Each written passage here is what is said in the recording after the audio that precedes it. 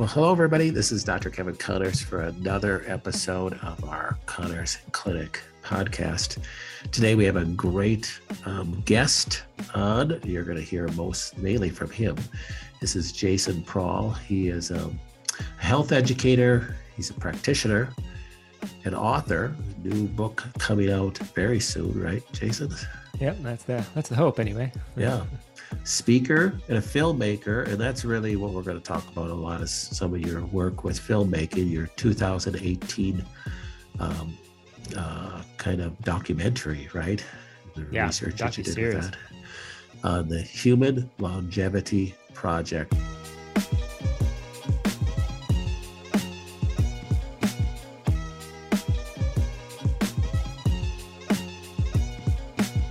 So, Jason, I want to jump right into this and talk about what your latest work is. You got some new things coming up. Why don't you talk about that? Yeah. So the thing that's most pressing is a summit that I'm hosting called Awaken the Healer Within, which is going to be launching in October of this year. And this is really getting to the deeper aspects of disease. Where does it come from? Where does it really start?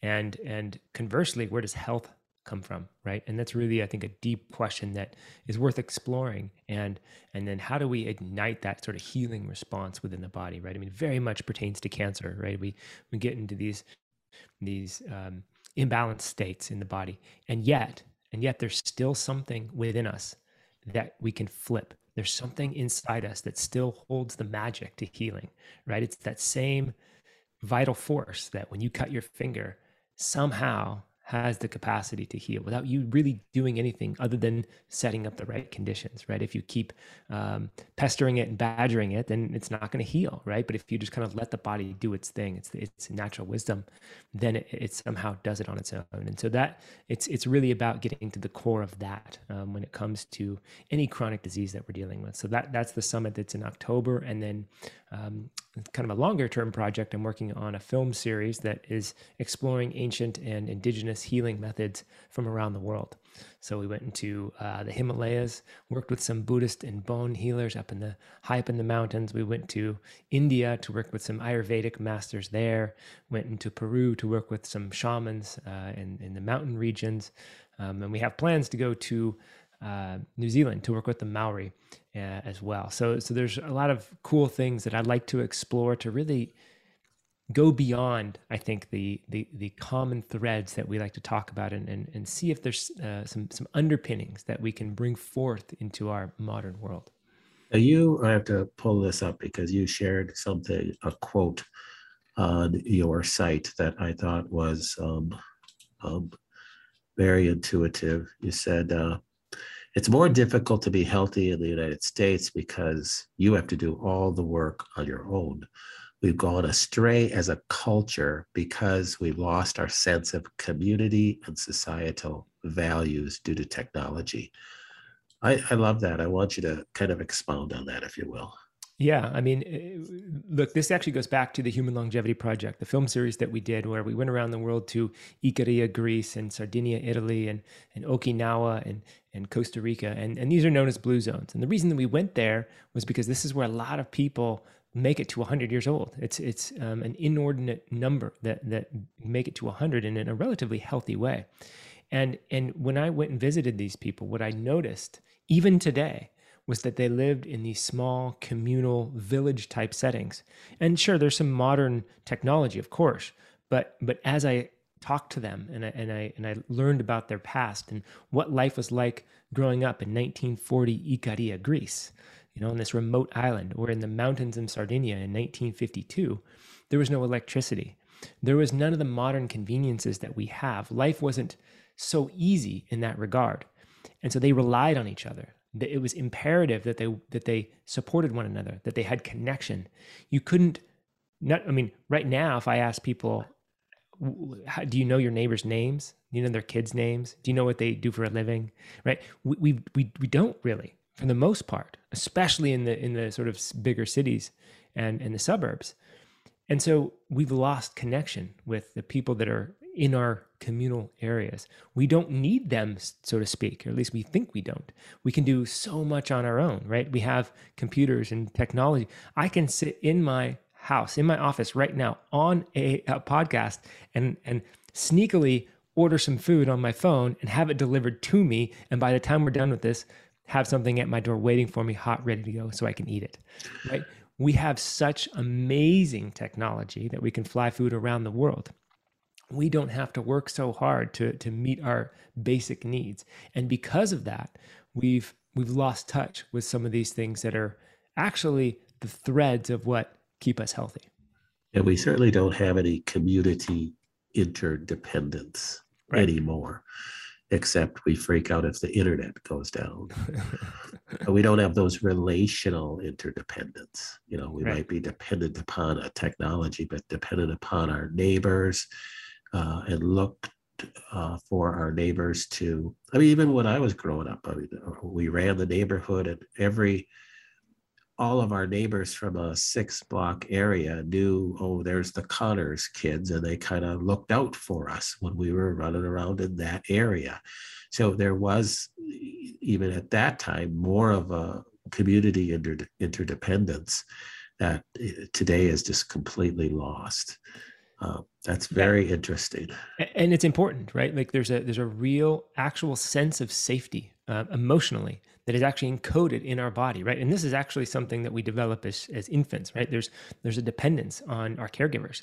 And so this is actually a developmental process. If we look at developmental psychology, this act of encoding this level of safety and support, that I can trust, that I can rely on somebody to be there if I need them, is actually something that we're missing. A lot of us miss it, or we don't get it consistently as children. And so this actually we carry with us. It's a sort of trauma or conditioned actually that we carry with us. And this actually leads to a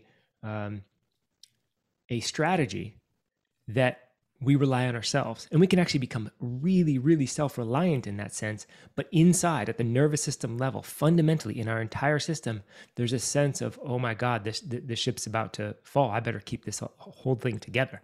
And so that's a really interesting phenomenon when you look at the West, that we are trying so hard to keep everything together, right? And we don't have the structures around us that actually can provide that level of support and safety should something fall apart in my life. Should I lose my job? Should, for whatever reason, I need an amazing and a huge expense on my house that I need to repair. And those things are inevitable. Right. It's going to happen. Exactly. Right. And of course we have insurance companies and we have credit cards and we have these other things in our sort of modern society that we rely upon if tragedy happens, if a flood or hurricane rips through my town and all this stuff happens. Sure, we've got these mechanisms, but in these villages, when I was talking to these people, if somebody needed something on their house reconstructed, the village, the people around would get together, whether it would be pool money together or actual labor, and help them fix or repair or build something that they needed. That's a sense of safety built into the community. Now, the reason they did that wasn't because they were better people than us. It's just that they realized, given the harshness of the reality that they were living in, that was what was required for them all to survive, Sure. and to hopefully thrive. And from a biblical perspective, that is what we're supposed to do as a New Testament church. We're supposed to be the providers of welfare for our community. We're supposed to provide for the widows and the children and the orphans. Well, now we allow the state to do that, and we see what a horrific job they do in doing that. They might provide some money, but there's no nurture there. So we've lost that culture. Maybe as you think about it, if you think of in the United States, do you see that anywhere? Maybe like in a Mennonite community or a Amish community where there's that close-knit religious spiritual ties. We might have the best flavor of that in an example, but Yeah, Yeah, few it's and not far it's between. not prevalent. That's exactly No, right. I think your examples are dead on. And in fact, in the Blue Zone work that National Geographic did a while back, they kind of lumped in Loma Linda, California as a quote unquote blue zone, even though it's not really statistically a blue zone, but they wanted to include something in the US to sell more of their publications. sure. But when we look at that community, and I visited that, it's the same thing. Because of the Seventh-day Adventists, there's a Right. strong communal connection that is actually held together by values, right? And so this is what's really important about any of the religions, is that fundamentally there are values that underlie them, right? And you can choose a handful of them. I mean, I've got some Mormon friends. That is a tight community, Sure. right? So it's really interesting when you look at these societal structures and the way that we organize them, how that provides a level of safety, a level of support, a level of connection, and ultimately a level of health at the fundamental level, at the nervous system level, right? And I think one of the things that's so easy to forget is that not only can I rely on other people for support, but when I provide support, there's something that does to me that is very, very good, right? There's Yeah. actually medicine when I help others, right? And so if we're relying on the state and the bureaucracies and all these sort of third parties that don't really have a human face to them, then we're actually losing out on that ability to help others and to receive the help. So there's medicine in both. And so I think it's a thing that I do actually see a resurgence in this. And look, charity is great. When we give money away, that's fantastic. There's medicine in that too. But I think there's something deeper that comes into play when I can actually help somebody directly, especially if I know them, if they are in my community. Yeah. And I see that as well, you talk about the technology that has kind of driven us away. I mean, people think that they have 5,000 friends Yep. because they're Facebook friends, but they really don't know anything about that person. And we become such a narcissistic culture. I heard a statistic that like 10 years ago, 7.5% of the Americans would be considered narcissistic, and now it's upwards close to 30%. And social media was to blame in the article that I read from a psychologist. That doesn't surprise me one bit. And I think technology, it's easy to blame technology for all of our problems. I think, and there's a lot to blame. Sure. I think where we have an opportunity is to flip technology on its head and start to make it work for us. I have a friend that organizes a charity they build houses in Mexico, and in large part they rely on technology to get the people together to go build houses. Sure. Now, these are the things we can actually, if we just think a little bit differently about technology, how can I use technology to bring people together from my local area into a communal dining experience that we can all share? There's so many ways that we can flip this on its head. Instead of having technology deliver food to my door where I eat it by myself and I don't have to go out and talk to anybody or touch anything or do anything, let's flip that, right? So we just need to get creative with technology. Technology can be a beautiful, beautiful tool for us to start to bring some of this back into our lives. Yeah. Well, I love that. That's not at all what we were going to talk about. But that is key. I mean, you talk about healing. I remember, I think I posted on a blog post a few years ago a story. I heard of this elderly gentleman that was diagnosed with stage 4 lung cancer and given 3 months to live. And he decided that he was going to go back. He was Italian or Greek, I think it was. And he decided to go back to his home Greek island to live out the last few months of his life, moved back there. And it was just that. It was this wonderful cultural thing where all the people on the island grew different things. Everybody had a garden, Yep. and then they would come together like a farmer's market, but they would just trade things and they would all take care of one another. Well, according to my understanding, he's still alive today. And he lived, and the article was written, I think he had lived years at that point, never did any treatment whatsoever. And just having that community involvement in caring for him and nurturing for him and just feeling that connection was really his medicine. Totally. And we just can't discount that. And I think, so are these the things that you're getting into in the Awakened Healer Within the Yeah. series? Yeah, definitely. We're talking about a lot of different things, but some of these aspects, that are related to what we might call trauma, because there's certainly trauma, right? And we know, if we look at Chinese medicine, we look at Ayurveda, we talk about the lungs. That's where we store grief and sadness, right? And the liver is where a lot of anger and frustration and resentment is held, right? So these are real things, right? How the psychology, how the mindset, how the emotions, how the beliefs affect our physical biology is very, very real. And for anybody that is doubting that, I want to imagine you yourself going up on stage and speaking, giving the commencement speech at college graduation, right? And you have to deliver this profound speech to thousands. What do you think is going to happen? You're going to get up there and you're going to start sweating. Your heart's going to start beating, right? You're probably going to lose your train of thought unless you're a trained speaker. This is common, right? Public speaking is a very, very big fear for many of us. Now, why is that? It's not because we're going to die. Your body says you're going to die, right? Your body's starting to get into this sympathetic drive of, oh my God, we are in danger. Let's start ramping up all these things, get blood to the extremities so we can get the heck out of here.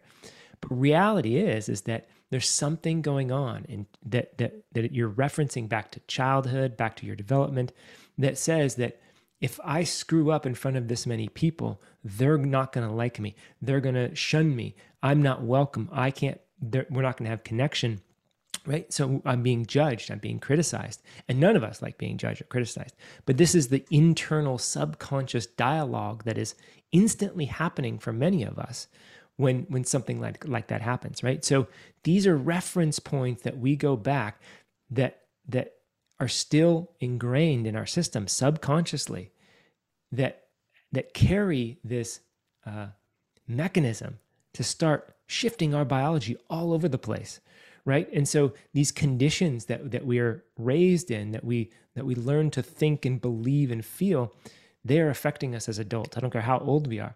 And so, yeah, we get into a lot of this type of thing. How do we unwind that stuff? How do I develop and encode more safety into my body? How do I find those pieces and those parts that were not met correctly as a child? And how do I actually integrate them? So there's a lot of this kind of trauma work. There's a lot of breaking down old conditioning, old belief systems, old belief structures. And when we do that, we find that the nervous system starts to get more in balance. The parasympathetic tone starts to increase, right? The vagus nerve starts to increase. And the vagus nerve is important because it innervates all of our internal organs, right? Your liver, your kidney, your pancreas, your spleen, whole GI tract. So we really rely on the nervous system to be in a good balanced state so we can turn on the sympathetic and fight or flight, but it can also drop into this rest and digest and detoxification and heal mode, which is what we require. No matter what we're healing from, we require that sympathetic state to be active, right? To be turned on. That's where healing happens, right? And that's why almost all healing happens during sleep, is because so much of us are in sympathetic drive when we're awake. So we get into a lot of this stuff. We get into some fundamental things, on digestion and how to improve gut dysfunctions, and how Ayurveda can show us some new techniques and tools and things to detoxify, to work with herbs. There's Chinese medicine and Qigong. There's a lot that goes in, but it's kind of on the periphery, I'd say, than compared to most functional or integrative medicine type of discussions. Well, that's great. Well, when you're talking about sympathetic / parasympathetic tone, the autonomic nervous system, you're speaking our language. Mm-hmm. That's one of the things we measure with our patients with biometrics. And you can see a person that looks calm as a cucumber on the outside, but their sympathetic parasympathetic imbalance is just way off balance. And we as people have learned to kind of stuff our emotions. So we can't even tell when we're in sympathetic overtone. I just want to pause you there. That is what you said is so important. This is the thing, is that many of us walk through the day and we think we're calm. But if we measure, like you're talking about, we can see, oh, I'm not calm, but I'm so conditioned, I'm so normalized to this level of nervous system activity that that's my calm set point. Right. And so this is what we don't realize is that, oh, there's a whole nother level of calm. Oh, I didn't realize that. But what does it take for us to get there? That's the thing. And that's the trick, because yes, there's EMFs and there's chemicals and metals and all these things going on physically and biologically in the system. And there's other things that we can't see or taste or touch that are still there, that are unprocessed emotions that we're holding on to because either we didn't have the resource because we were 5 years old and our nervous system hadn't developed yet, right? So we literally didn't have that. And when we're young, by the way, what we rely on is our caregiver's nervous system to help us sort of process. And so we rely on this co-regulation between our caregivers to help us process these things. I've got a 2-year-old son and he absolutely flips out about nothing, loses his mind, right? And it's interesting because there's a couple things I notice about that. One, he's actually moving these emotions through. So it's a really, really good thing. I don't want to have him suppress that. I don't want to teach him to not cry and not lose it. I want to actually provide a level of safety to say, yes, it's okay that you're losing your mind here over nothing. And here I am, I can help you with this process, right? On an actual nervous system level. But if I start going crazy on him, then he's going to learn very soon, this is not okay for me to process this emotion. It's not okay for me to express anger. It's not okay for me to express frustration and sadness and grief and all these different things. So we want to actually educate him. And this is a difficult task. I wouldn't say this is easy, but we want to help him understand, yes, it's okay that you have these emotions. Not only is it okay, here I am in support of you feeling this. Most of us weren't given that. And if we were, we weren't given it regularly. And so we develop these coping mechanisms, these strategies to bottle our emotions, to hold it in because it's not okay. And so we become very tough on the outside and we develop these armors. And actually we develop a physical or an energetic armor. This is a very real thing. And as we go through life, that is protecting us. And what you see with a lot of these people, and I'm one of them, so I'm not projecting this outward necessarily, is that we develop this energetic armor. And the first thing that when we face a stressful situation for some of us, this isn't for everybody, but you'll see this outburst, this anger, this frustration. That's the first level of emotion that when you're starting to penetrate that armor a little bit, the anger and this rage starts to come out to protect, right? And then what you find is that if you can actually learn to work with the rage and you go, oh, that's anger, that's frustration, that's rage. And you can actually start to process that instead of project it outward without actually feeling it. If you can actually process that, what you find underneath is sadness, grief, disappointment, these more tender emotions. So this is what's interesting, is that we have all these things within us. And in order to process this backlog of emotions, we've got to feel them. We've got to go in and we've actually got to sort of experience these things that we never fully experienced. And there's a lot of them, and there's layers and layers and layers. But the more we get into that, the more we do that, then we start getting in touch with our feelings. We start learning how to process them on our own. And then as we do that, this is what starts to reset our nervous system set point. And we can start to rest in a little bit more of that parasympathetic, that little bit more of that well-being. And so this is a lot of the work that many of us have the opportunity to do when we're dealing with chronic diseases. And I'm speaking as one of them. I dealt with a lot of chronic issues in my 20s and 30s. And so I finally realized that was a big part of the repetitive cycle of chronic symptoms that I was experiencing. I could make headway and then they'd come back, make headway, come back. And that's great. I learned a lot of techniques and tools, and I figured out a lot of these lifestyle things that I needed to do as well. And I realized, oh, there's these emotional aspects too, these sort of traumas, these conditions, these bottled up emotions that I was not allowed to feel. And when I say allowed, I mean that if my perception as a child was that if I felt these emotions, I wasn't going to get loved. I wasn't going to get accepted. I wasn't going to get welcomed. And so again, that's a perception. That's a childlike perception because we don't have a fully developed cognitive system at that point. So we're just going off of feelings. And if my parent was upset or angry that I was feeling a certain way, then of course I want my parents' love. I'm going to learn a strategy to not express that and not make them angry. Right. Now there's a a lot that you just said in that last 5 minutes. So we've spoken a lot in our clinic about how different organs can, okay, have cancer in the liver. Can it be from an anger frustration issue? You have cancer in the colon. Can it be because you're bottling up things and you're not forgiving and not letting go? So there's all these possible scenarios. It's a totally different thing to realize that that's a possibility and then be able to deal with that. So where would people that have a disease of a certain organ or a disease of a certain issue be able to get some of these solutions that you just started to unpack there? Is that the series that's coming up, or do you have a better source for that? Yeah, so we definitely cover a lot of these techniques and tools in Awaken the Healer Within. So this is the thing about a lot of the summits. If any of your listeners or viewers have seen a lot of these summits, my one complaint about a lot of them that are out there is that they talk a lot about theory and a lot about interesting things, but provide little solutions on the deeper levels. And that's what I wanted to make sure we did. So we actually provide the tools, the strategies, and the methods of how to actually start to work with some of these things. And I'll just give you a couple here, just so that your viewers have a little bit of taste of what to do in this scenario. A lot of us are unsure what's there. You kind of mentioned that these things are in the background. We don't really know sometimes. Sometimes we do. Sometimes there's traumas and there's events that we can recall that we know are significant in our life. And sometimes we don't know. Most of it, I would say, we don't know. It's like an iceberg. And so the first place to start is to get curious, right? And this is a really important piece, right? If I've got liver cancer, then that's the first place I start to get curious. Do I have frustrations and angers and resentments? Is that in my, is that somewhere?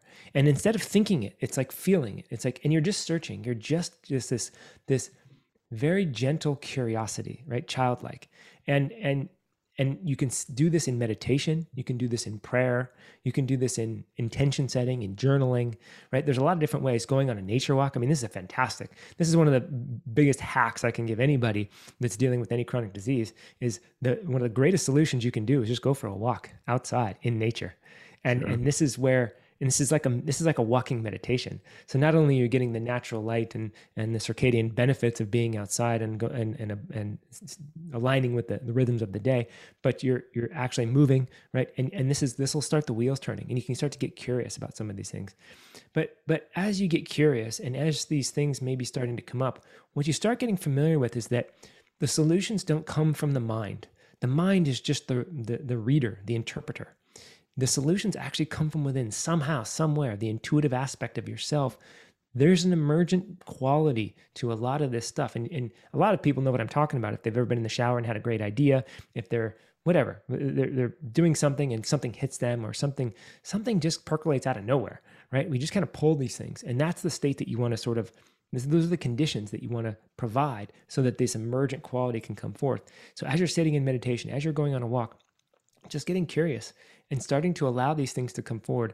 And then as you start to work with these things, or as they start to pop up, then it's a feeling. You're starting to get into the body. This is where the answers really lie, is in the body. Your body has the wisdom. So you're starting to feel these things, and you're starting to allow this feeling, the sensation in the body, whether it's an actual physical sensation in your core, in your heart, in your back, wherever in the body, but you just start to get curious and start to feel and bring awareness to these aspects in the body. As you bring awareness to these things in the body, then they start to move. And this is kind of the process. And I'm sort of shortcutting it here, but we actually go through a lot of the step-by-step process of this stuff.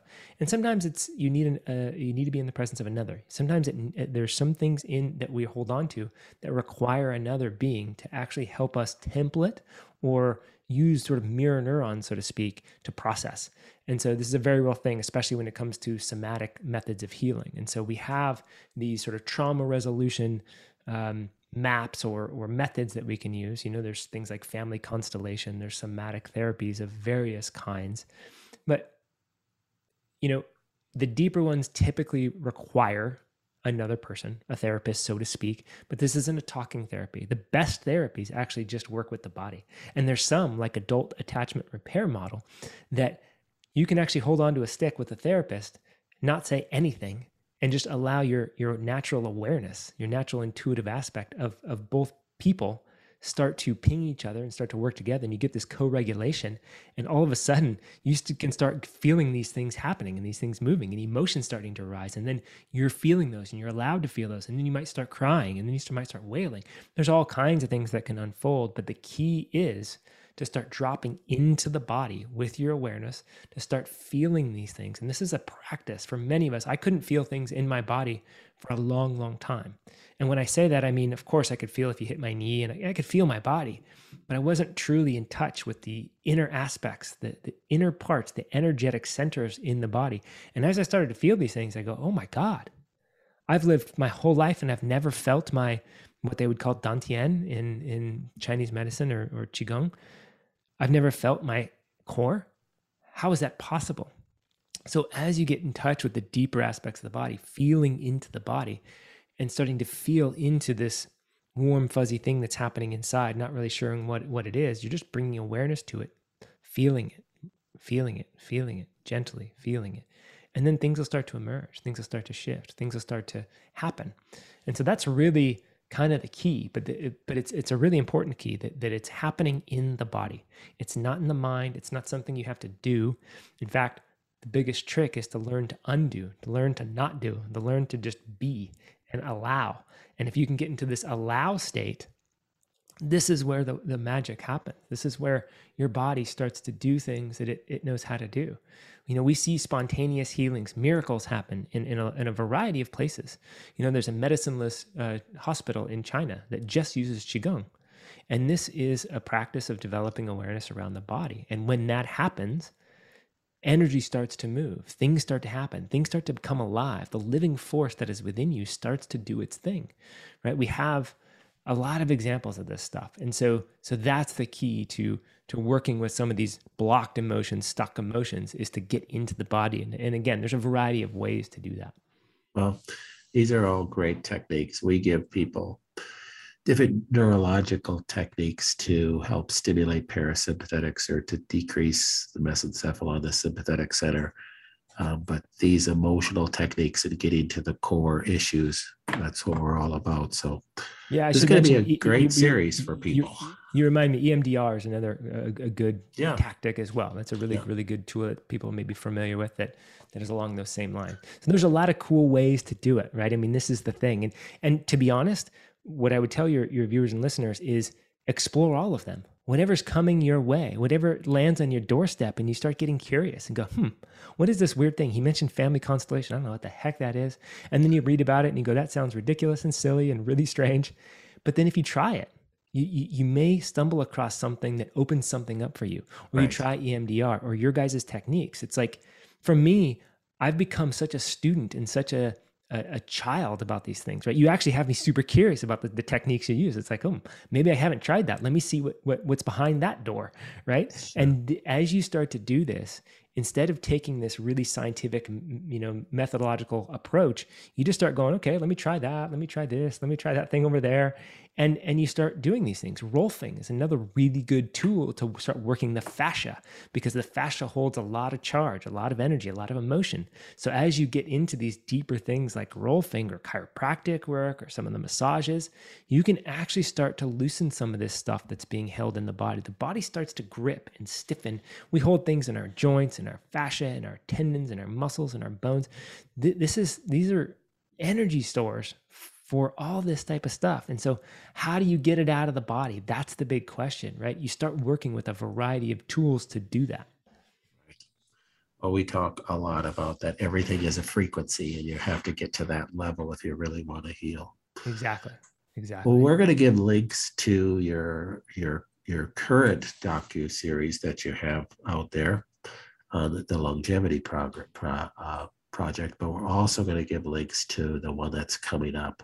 And by the time this podcast gets aired, it will be out. So we want everybody to dive into this with that, like you say, Jason, that healthy curiosity that just opens up their mind and say, okay, what does God have for me here? How can I learn something else? And like we say, with every disease process, we view that as this huge negative, but it can be viewed as a huge positive learning tool. What do I need to learn about my body through this? What does God try to teach me? That's right. And seeing it in a different light can be very beneficial. Yeah, I think that's what you ultimately land upon as you go through any healing process. When you kind of get over this hump, or you get to the other side, so to speak, you go, "Oh my God, thank God that happened." Yeah. Because that's the thing that I needed in order to make these changes. And so, we humans are silly creatures, and we sometimes need to go through the muck in order to figure out where's my alignment. And this is really what it's about. It's like, how do I align with my constitution, with my system, right? Because we are all individuated aspects of the one, all, right? So, but I'm unique. I'm very unique to you. So how do I work with my system? Who am I inside, right? I mean, this is the ultimate question that we continue to come back to anyway. And so all this stuff is just helping us learn about me, my system. What do I need to do in this stage of my life? And then there's the other aspect, which is, how do I align with the greater whole, right? And this is when we talk about circadian rhythms and sleeps, there's universal principles, right? A connection. There's these things that are true no matter who we are, right? Eating organic food is always going to be better than eating pesticide-laden food, right? Eating something that is grown in really healthy soil is always going to be better than something that is grown in soil that is devoid of microbes and life, right? So there's universal aspects. We need to chew our food thoroughly, right? It's a very simple one that we skip over, and we just start, okay, let me just chow my food and take these enzymes and these probiotics, and we think that's going to do it. No. There's universal truth. So how do I align with the greater whole? How do I align with myself? And when you start doing that, then good things start to unfold. Yeah. Well, we want to have you back if you'd be willing to. And while we're still recording, I want you to say yes to that. Totally. Yeah, I'm totally down. I love we'll it. talk about, you did touch on circadian rhythm and sleep, and that's an important thing for anybody dealing with chronic disease. So maybe next time we'll touch on that. Yeah, I'd love to. It's one of my favorite topics. And it's something, when I'm working with people as a practitioner, it's the first thing that we really look at is, do we have this in alignment? And if it's not, then this is where we start. Right. So again, thank you to my guest, Jason Prahl. We're going to have his information up here so everybody can get to his website and see the tools that he has there. And as we always say, the more tools that you have in your tool bag, the better off you're going to be able to do in building the house that you need to build. So again, thank you, Jason. I appreciate it. Thanks for having me. And we'll talk again very soon. Yeah, I hope so. All right.